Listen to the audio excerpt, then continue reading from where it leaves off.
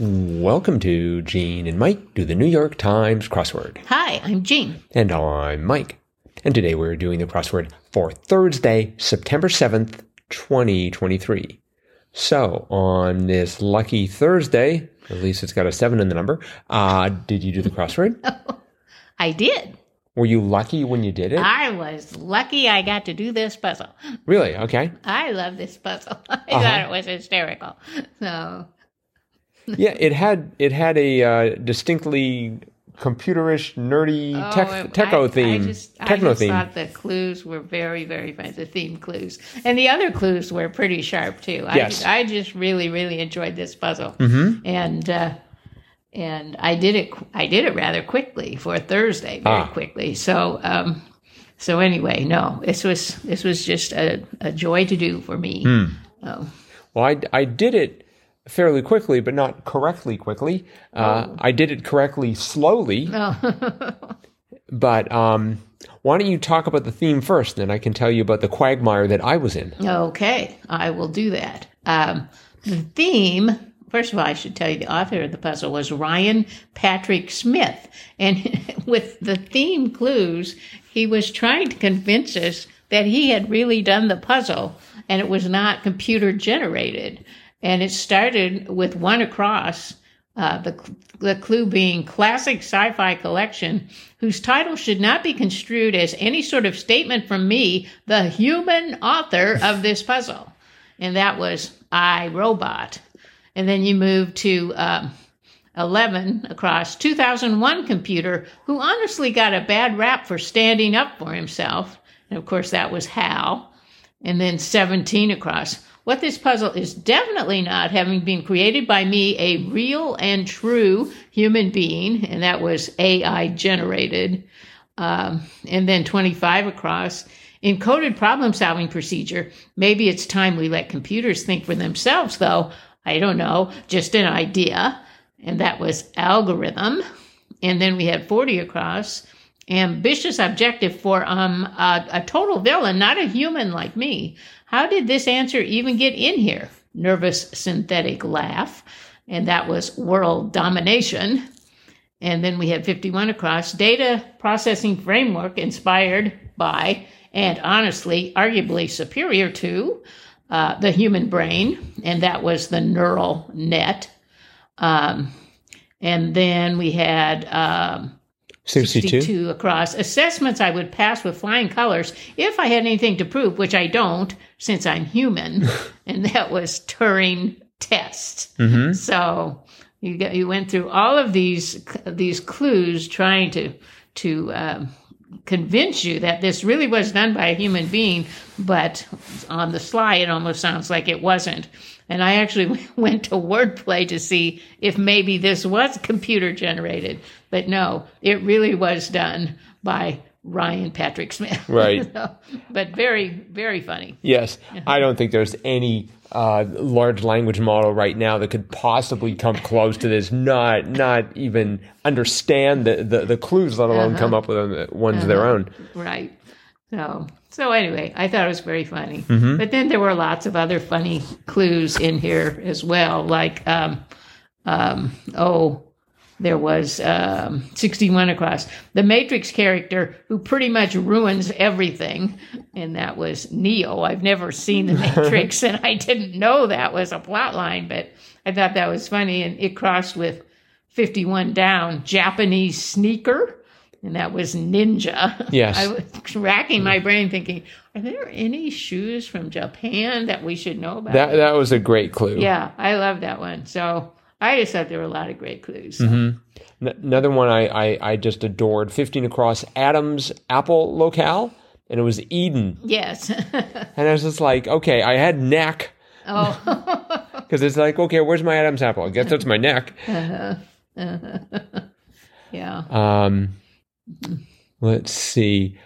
So the problem area that I had was 24 down, numerical prefix, and that crossed with 31 across, Donde blank. And so I had for numerical prefix, I went for Terra, except I went for Terra, Terra, Is that a numerical prefix? Well, if you left off one of the R's, it would be, like terabyte. But you throw in that extra R, and it becomes... Land. It could be Terra, right? I mean, sort of or the slang name for Earth in science fiction. Mm-hmm. But I didn't know that, so I had Terra, and I was perfectly content with Terra because I didn't know how to spell it, and I certainly didn't know that it was Esta as opposed to Donde. Donde está? As opposed to where are you? What is just out of curiosity? What does Donde Ezra mean? Oh, Ezra means where Ezra. Where's Ezra? Has anyone seen That's Ezra? A name. Okay. Ezra. Not with an S. Oh, Esta. No, but ESRA. ESRA. No, that's not. It doesn't mean anything at all. That's a Spanish word, no. Okay. Anyway, so I spent a lot of time before I finally. It's just like I looked everywhere, and of course, and then I'm looking at Terra, and I'm like, I wonder if it's Tetra. Yeah. And it was Tetra. Yes, it was. That was the breakthrough for me. Let's see, 7 across, yearn for. I went for ache. Oh, but that was good. It was pine. It was pine, right. For 4 down, for muscular, I went for built, but it turned out to be beefy. Right. I guess built isn't quite right. Mm-hmm. The one right next to that, 5 down, I got a little tripped up on that. 5 down the clue was cantankerous, and the answer was ornery. Of course, which you have to say with the accent that you just did. Huh? Which you have to say with the accent that you just used there. Oh, okay. Ornery. Yes. Well, growing up, my father always pronounced it ornery. You're too ornery, and so I didn't remember there is an actual R in that word, but yeah, he always sort of dropped the R out of there.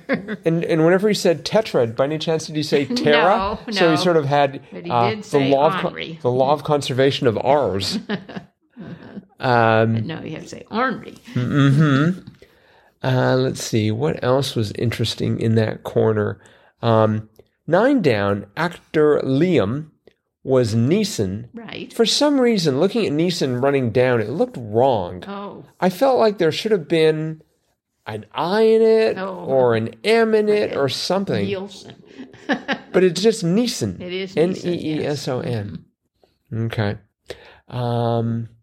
Let's see, 13 down. There were a couple of clues that were sort of somewhat related to the theme. I thought this is one of them, blank ipsum, placeholder text, and that was lorem. Yeah, I thought that was funny. So, that's the word you always see, like, if you go to a web page that you're creating, the first 2 words are lorem ipsum, even if they aren't really words. But no, they are. It's Latin. It's Latin. Yeah. But yeah, I thought that.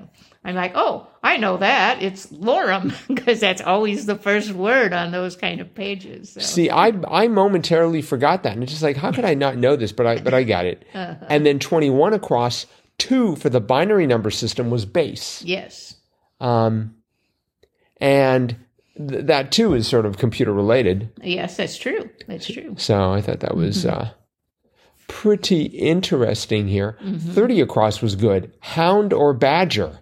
The answer was nag. That's right. I was like, let's see, a hound, a dog is a hound. Yeah, can you have like a badger dog? But apparently not. No, I don't think so.